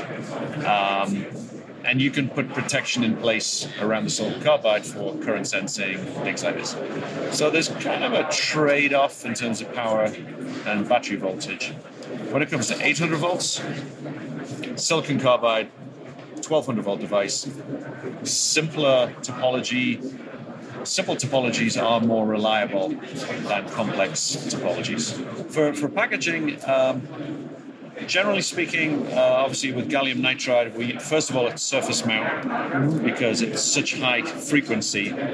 If you're a leaded package, the inductance is too high, you're shooting yourself in the foot. But for silicon carbide, it actually comes down to the thermal. So, for example, in this unit, the SiC pack, first of all, this is silver sintered. We attach the die to the base plate, and then we're using direct bonded copper to take out the heat. So it's actually a study about heat, not the actual chip itself. So whether it's a big TO247, that has its benefit, also negative. More and more modules. with maybe clip mount to the top as well as a big heatsink underneath. That kind of technology our customers already have and can use our advanced silicon carbide chips to make a really good system. The main idea here was to demonstrate that we can use small voltage device, 650 volts GaN device from Innoscience on 800 volt application. So first idea was to use small voltage GaN in for 800 volt, 850 volt application like normal PV solar application, upcoming EV car application. Next generation of OBC and drivetrain will be with 800 volt batteries. So to use GaN in such application, you cannot go straightforward with classical half-bridge topology, what we call B6, for example, where you have a half-bridge per phase, because of course then each of the semiconductor has to sustain the full DC plus voltage, so 800 volt and a bit more. So here you will destroy the GaN. So the only way of using small GaN with 800 volt, 850 volt application is to use multi-level topology. So mainly that's what we demonstrated here. Multi-level topology is not new. Cross one, I think it's in the 80s. There were already some products in the 90s with multi-level, but at this time it was mainly used for high voltage with IGBTs or even GTOs. So the idea was to go on high voltage with 3.5 kilovolt, 6.5 kilovolt, or 1.5 kilovolt silicon device. But here it makes much more sense now that we have wide-band gaps and GaN, because the lower the voltage of the device, the better the field of merit. I mean, the resistance per millimeter, the gate capacitance, the equivalent output capacitance. Yeah, the smaller the voltage, the better the component. And so now the idea is really to mix these two very exciting technology, I would say wide-band gaps and multi-level, in one converter to go for high voltage application. Well, high voltage, 1 kilovolt application to replace classical IGBT silicon. So then the second idea of what we did here is you can either develop a demo board with a fixed application. But then it will be fixed like a 40 volt to 12 volt isolated DC-DC, and you cannot do so much thing with a demo board. Here the idea was really to show that this kind of topology and this kind of use of very nice components for high voltage application could be used almost anywhere. Industrial drive, electric drive, OBC, isolated DC-DC, solar inverter, and so it's not really a demo board, it's more an evaluation board. So the idea is that's why there is no filter. You know, on a lot of demo board you have the filter. Here we can have the filter if we have a filtering need, like in solar inverter, but in drive, electrical motor drive, you don't need a filter, the motor is the filter. So that's why there is no filtering. And the idea of plug-in card is the same. You have a lot of references from Innoscience regarding the power you want to reach. Maybe we can change the component. It's straightforward. You go with the 80 milliohm, maybe the 50 milliohm, later on the 30 milliohm. And then you can use the same board to assess the performance of one GaN versus another. And here, the first topology we choose for this three-phase inverter is a ANPC, active neutral point clamp. So which means we have 6 GaN rather than 2 IGBTs, and we have a neutral point. And with this, we split the DC bus in two, 400 volt and 400 volt, and which means these guys here, they will always switch 400 volt, and these guys here always 400 volt. So that's how, with the 800 volt bus, you are sure each GaN FET will only switch 400 volt. That's the topology principle. So we will never destroy this GaN. There are other multi-level topology. We thought the NPC is one of the nicest one because there is only GaN, and so we can switch high frequency with this one. There is a good equilibrium of losses in all the switches. But then the idea was, okay, we could also address other multi-level topology, like flying capacitor, classical neutral point clamp, or TNPC with the same motherboard, control board. You just have to change the power, what we call the power board, which is per phase. So if we want to test another Innoscience device or another topology, where he has a software simulation where he put together performance, efficiency, and cost, and he can find the optimum with our device because we are cost effective. And I give him some indicative price for customer. We can give even lower than that. But apparently with that, then you can really come out with a cost-effective solution. That was really the breakthrough. Yeah. It's normally people think more components, higher price, less efficiency, less reliability. This is not the case because with GaN, the lower the voltage, the better the price. Also, it's not like it's straightforward with the 1.2 kilovolt device. So reference design. We are working on that. This just came out now. It might not be a reference design, but it will be more as a for some selected customer. We gonna make it. So it's not something that people just buy it. Let's say we're looking at that. Where's Allegro or Heyday gate driver, isolated gate driver, which actually provide a lot of simplicity to the solution, right? Yes, Allegro was here the other day. We also use the current sensor, right? Shut it down. So this is fantastic. So they were really excited about that because they don't make GaN, but they make the drivers. So they were very excited about this solution. And the gate driver actually helps. To reduce the number of ICs. Usually you have a driver and an isolator. Here the main one component, and then as you can see, there is one IC, one GaN, one IC, one GaN. So complexity is really simple. You have a multi-level phase, and just one point on reliability. Also the general idea of, people say more component, less reliability. Component count, straightforward component count. But that's not really the case, because if you think otherwise, usually you have two semiconductors working to deliver the same power. You have 6 of them working to deliver exactly the same power. So it's like if you have to carry some weight, if you are 2 or 6, then it will be much easier if you are 6. You will have less stress, spread out stress on the component, spread thermal stress on the component, easier to pull. So in the end, the lifetime is even better with the multi-level because you have more components which are less stressed. So, Qspice, Mike. Yes. First of all, please introduce yourself. All right, I'm Mike Engelhardt. I'm the creator of Qspice. And Qspice is a new simulator. It started out as a mission to get Spice right, and I did that. And with collaboration with Qorvo, it also allows one to present a massive amount of digital logic in your Spice simulation without slowing things down. Okay, tell me about this new tool. Which are the advantages also in comparison with others? Very good. Why is important more than?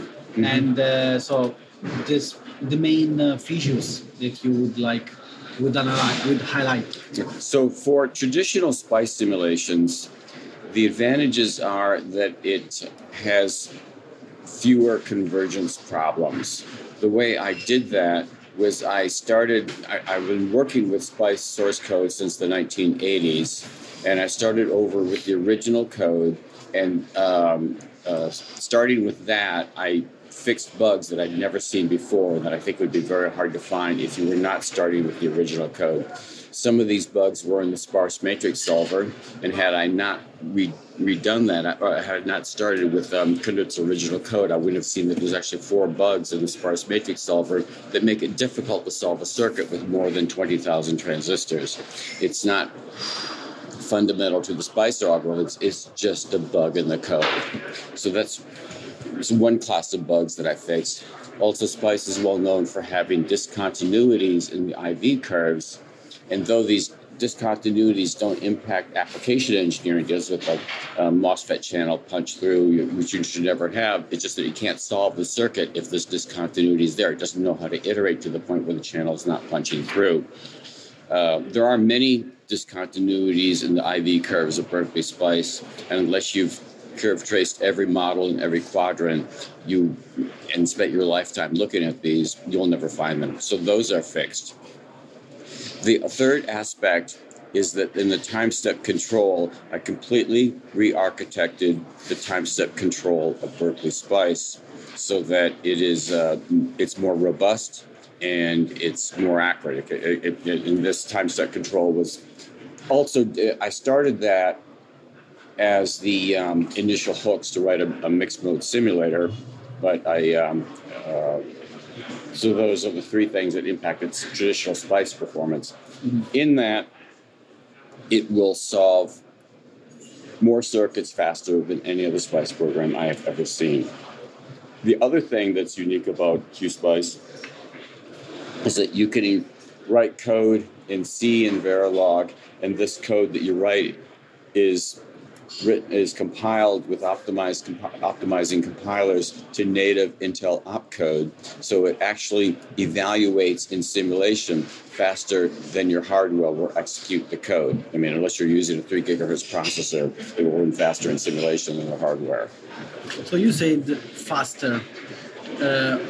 What means faster for simulation? So also because for sure we need as fast as possible. Mm-hmm. So also optimize compiler, you say. So that means you need to run with efficiency in this case. Well, what means efficiency? Okay, good. Case? So faster means if you're simply looking at traditional Spice circuits, without a lot of digital, you get speed ups of 2, 3, 5, maybe 10. And if you just have a simple circuit where two Spice programs have no convergence problems, it might just run 2 or 3 times faster. But because it doesn't have these convergence problems, it can run many times faster. Both solvers get to the right answer, but because it doesn't get confused about what the answer ought to be, Qspice will run faster. The optimizing compiler simply means that it's just a C compiler that makes optimized object code. So when you write a bunch of C source code, there's various types of optimizations that are fairly standard in a compiler. It can mean as little as stripping out the source code, having to strip the code to make it smaller. But usually there's all sorts of people optimization, and people who write any kind of compiler, like the Intel compiler or Microsoft compiler,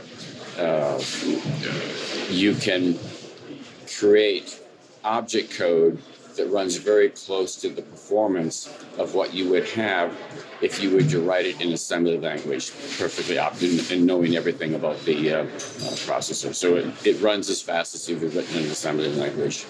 That's what Qorvo has a large portfolio, not only in terms of silicon carbide devices, but also other power. How do you think to manage? How do you think the Spice model should evolve? Because we have wide-bandgap components, devices, but also other. So, do you see challenges, differences, or others? So Qorvo Spice models are evolving, I guess. So what is your thought? So what has been accomplished so far is we've modeled the silicon carbide devices. And for example, the Cascode parts, I developed a new native circuit element that includes the Cascode device called a level 2010 MOSFET, because they were first done in the year 2010, and it's some high number that won't conflict with level 77 or 73 or any other MOSFET level. So this 2010 MOSFET, it does silicon carbide. It handles the fact that it's typically a power device and not a submicroscopic transistor, so it's automatically using better tolerances internally. And because the 2 dice are included along with internal inductances, I can eliminate a lot of internal nodes. That makes the thing run 5 to 10 times faster. That's a fairly simple thing to do. That takes me 2 days to code up. Now, where the models that are more complicated, we've so far done 2 Qorvo ICs. One is 2 of the 3 that are used for a very popular radar power supply. One of them simply is a constant current charge. It charges up a capacitor bank. That model that works very well. Then we've also modeled the ACT 43850, which is a very complicated part. It has it's programmed with I2C. There's 62 registers inside, and these registers each have bit fields that control multiple, maybe 100 different parameters, not just switching commutation or soft start current or all these other things. Anyway, all of that is implemented. It's like 100 pages of C code, and the thing runs just as that fast as if it didn't have all these registers. That's and there's a big advantage to having that modeled out, and that is, what engineers do. They may not have thought about this. They may not have stood back and look at what their life is actually like, but they take some big problem that can't be solved, and they break it up into a bunch of smaller problems that can be solved. Well, if you have a simulator that allows you to simulate a larger fraction of the circuit all at once in a literal representation of the circuit, really clocking the I2C waveforms into the parts and having them all communicate, then it's a less error-prone design. It's less error-prone to take these now larger fractions of the product and get them plumbed together when they all work literally. So that's really the advantage. Good. And looking into the future, which is the planning for Qspice? Well, I expect that Qspice will supplant the I expect that Qspice will become the most popular SPICE program. I expect that it will be standardized. That everyone. Okay, because Qspice is free, even for commercial use, even by competitors. On fundamentals, it should immediately be the most popular SPICE program, by a lot. I expect it will take 3 years to become the most popular SPICE program, but it should be a slam dunk. At least on fundamentals, there's no way it cannot be. Thank you, Mike. All right, sir. I appreciate the interest. Thank you very much, Maurizio. So I started with this. Infineon has IPOSIM, online simulation tool, and on that online simulation tool, we started, how can we put in an estimation of the lifetime for the power semiconductors. And with that start, we saw, hey, we can simulate that thing nicely. So then probably it should also be possible that we can bring it into a live system, into a real system. Mm-hmm. And yeah, we started working on it, and we had some very promising steps ahead. But what we found is, oh, wow, from implementing something that calculates to we can give it to the customer and it works in the field in any case, there's still a big step. So I was very happy when I found the chance that Industrial Analytics, that Berlin startup, was searching for a strategic investor, say so, somebody who want to buy them.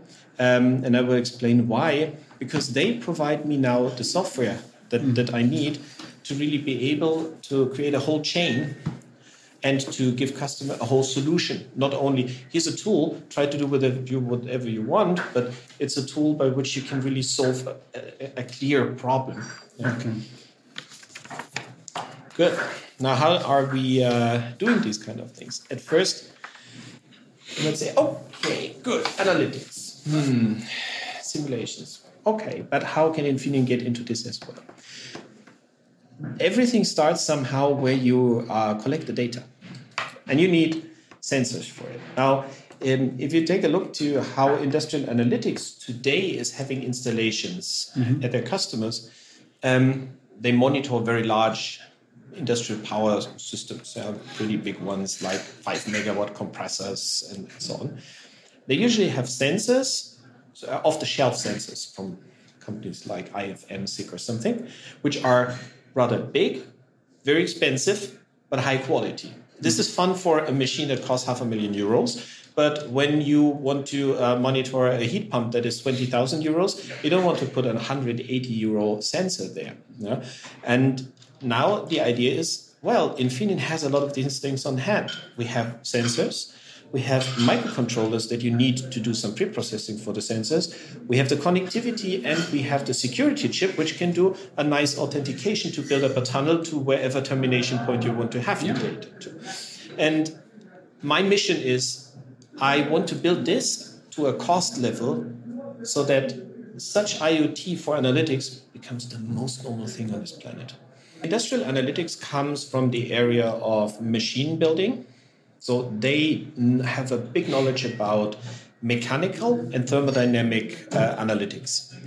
For mechanical analytics, the best source is vibration. This is what you can find in the industry all over. Vibration is the most important one. But as well, you need pressure, temperature, and these kind of things.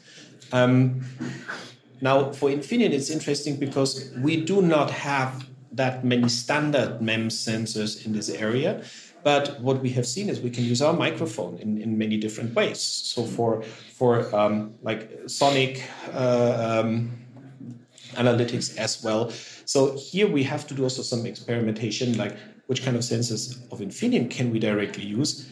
But maybe also I will have to go and take a sensor from somebody else, like Bosch, etc. Yeah? The whole thing is exactly. Now, when we collect data here in that chain, the next step is what to do with the data. And we see a lot of our customers who even came to Infineon before we had that story, and they were asking, do you have any knowledge how to do such predictive interpretation? Mm-hmm. And the interesting thing is, I didn't know a lot about that thing, honestly, before I was learning about industrial analytics. And that's just recently, honestly speaking. So I learned that there's two main ways how you can do data interpretation for prediction. One is statistical machine learning.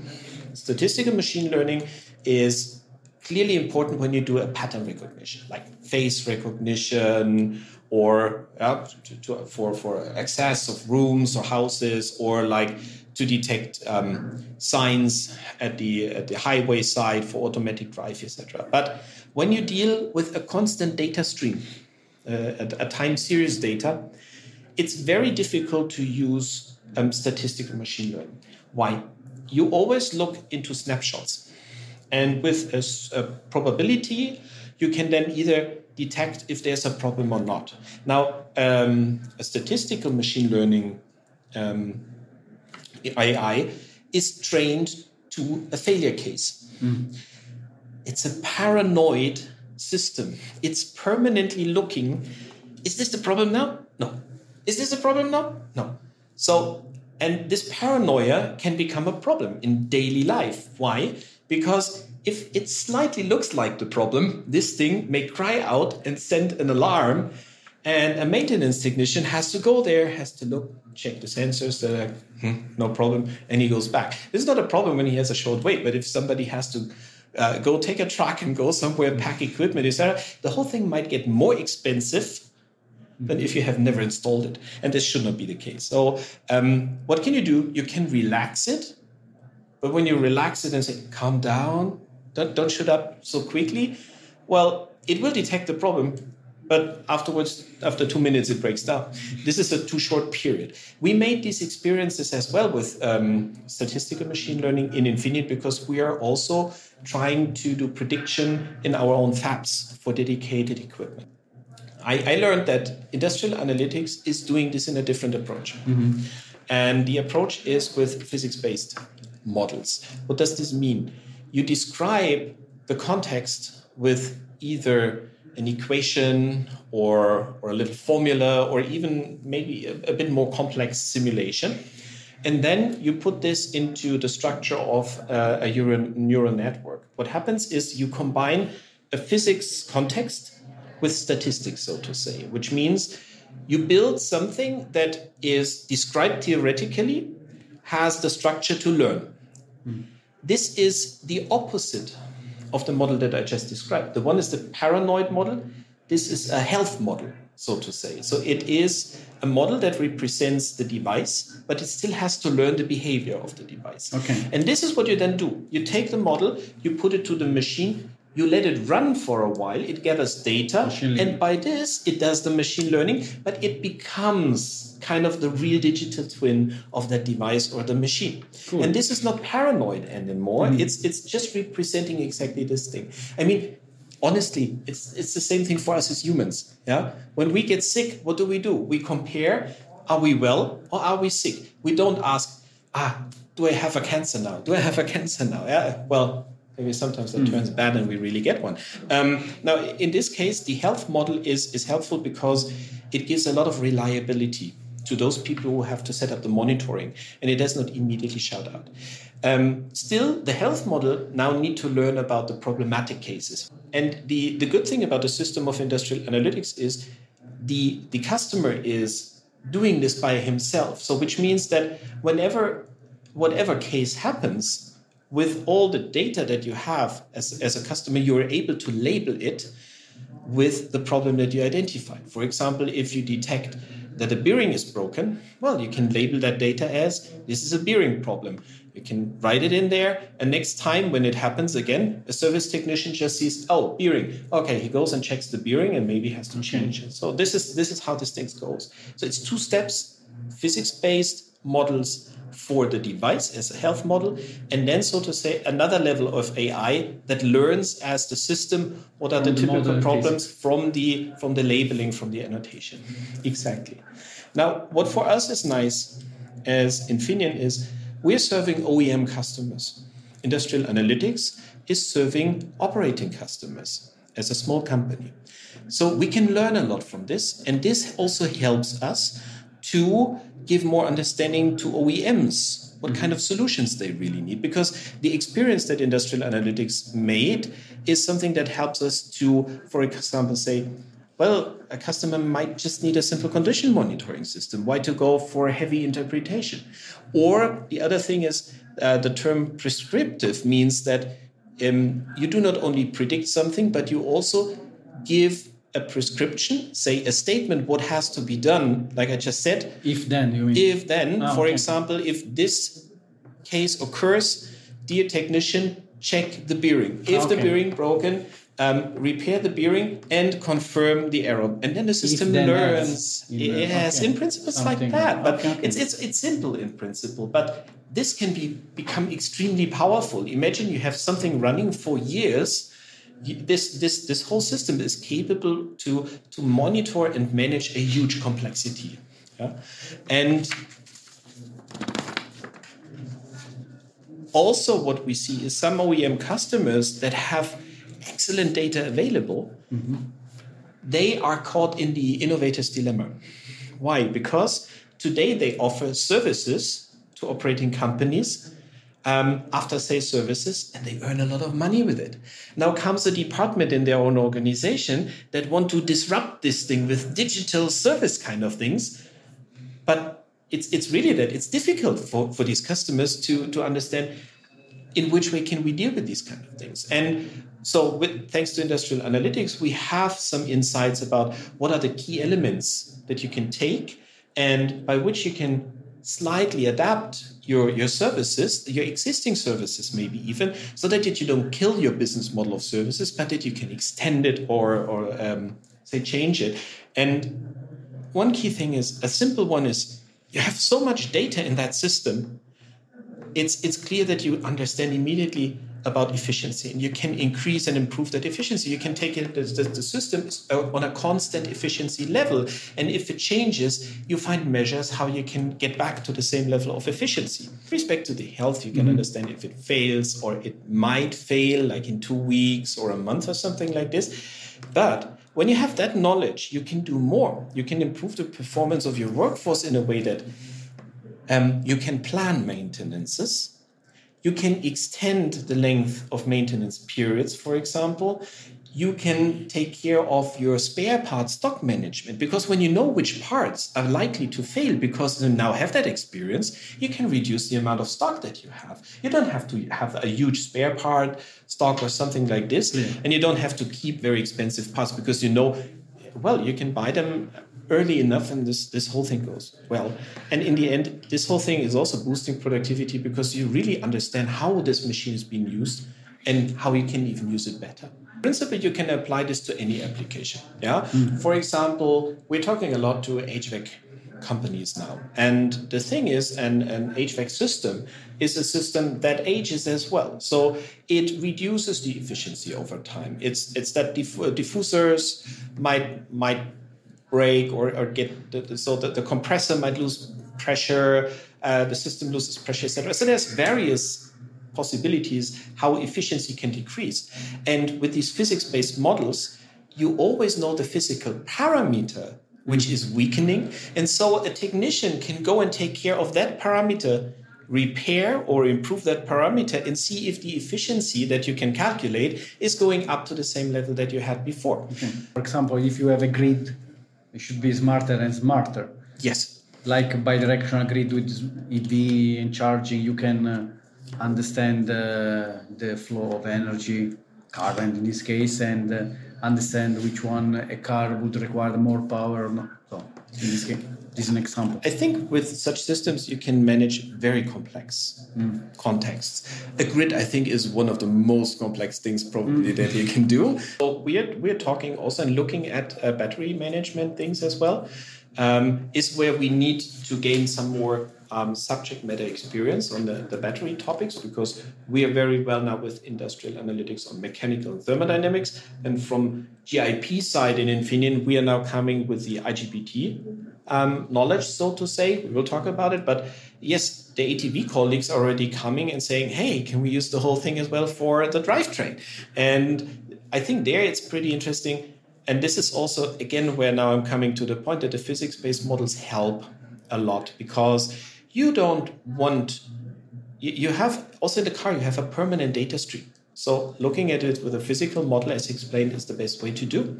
And the health model helps because, well, you probably build a new car and you don't have years of data about that new car that you built. So you want to have an approach by which you can build in a model that immediately takes care of this prediction, and not by saying, oh, now I need to run that car 1 million kilometers. Wow, this is endless cost. So if I can put in this health model, for example, well, then it's going to learn. The car can learn while going, for example. And so even for automotive, I can imagine this is a very nice. So, and one more thing that is important, we don't ask customers to give all the data to us. We only is good, but we only need to understand what is the physical context of the system, how is the system being built, to be able to model it with these hybrid models, physical-based hybrid models, and then we build a software which is given to the customer, and it's operated at the customer. We don't route the data from customer out to us and back as information. Not necessary. The data stays at the customer side. We provide the software that immediately runs on the customer side.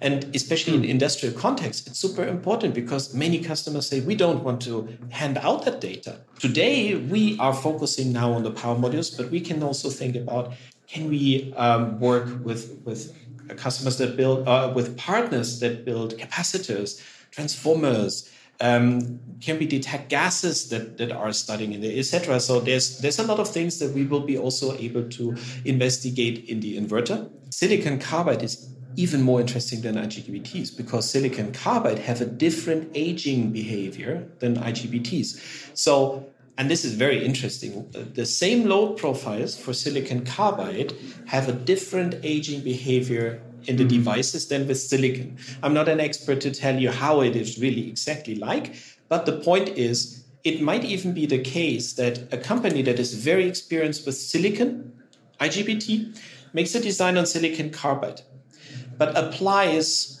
the same load regulation, load control for the silicon carbide. And what might happen is, wow, suddenly they face a lot of fails in the field, and they might wonder why.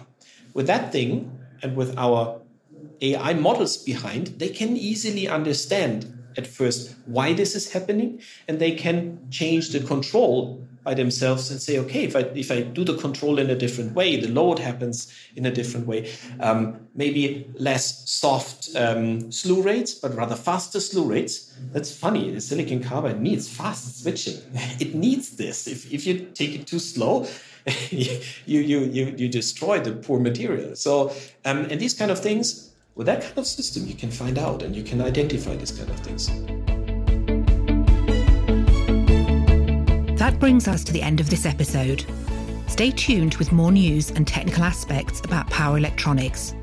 If you are listening to this on the podcast page at eetimes.com or powerelectronicsnews.com, links to articles on topics we have discussed are shown on this page. Power Up is brought to you by Aspen Core Media. The host is Maurizio Di Paolo Emilio and the producer is James Eade.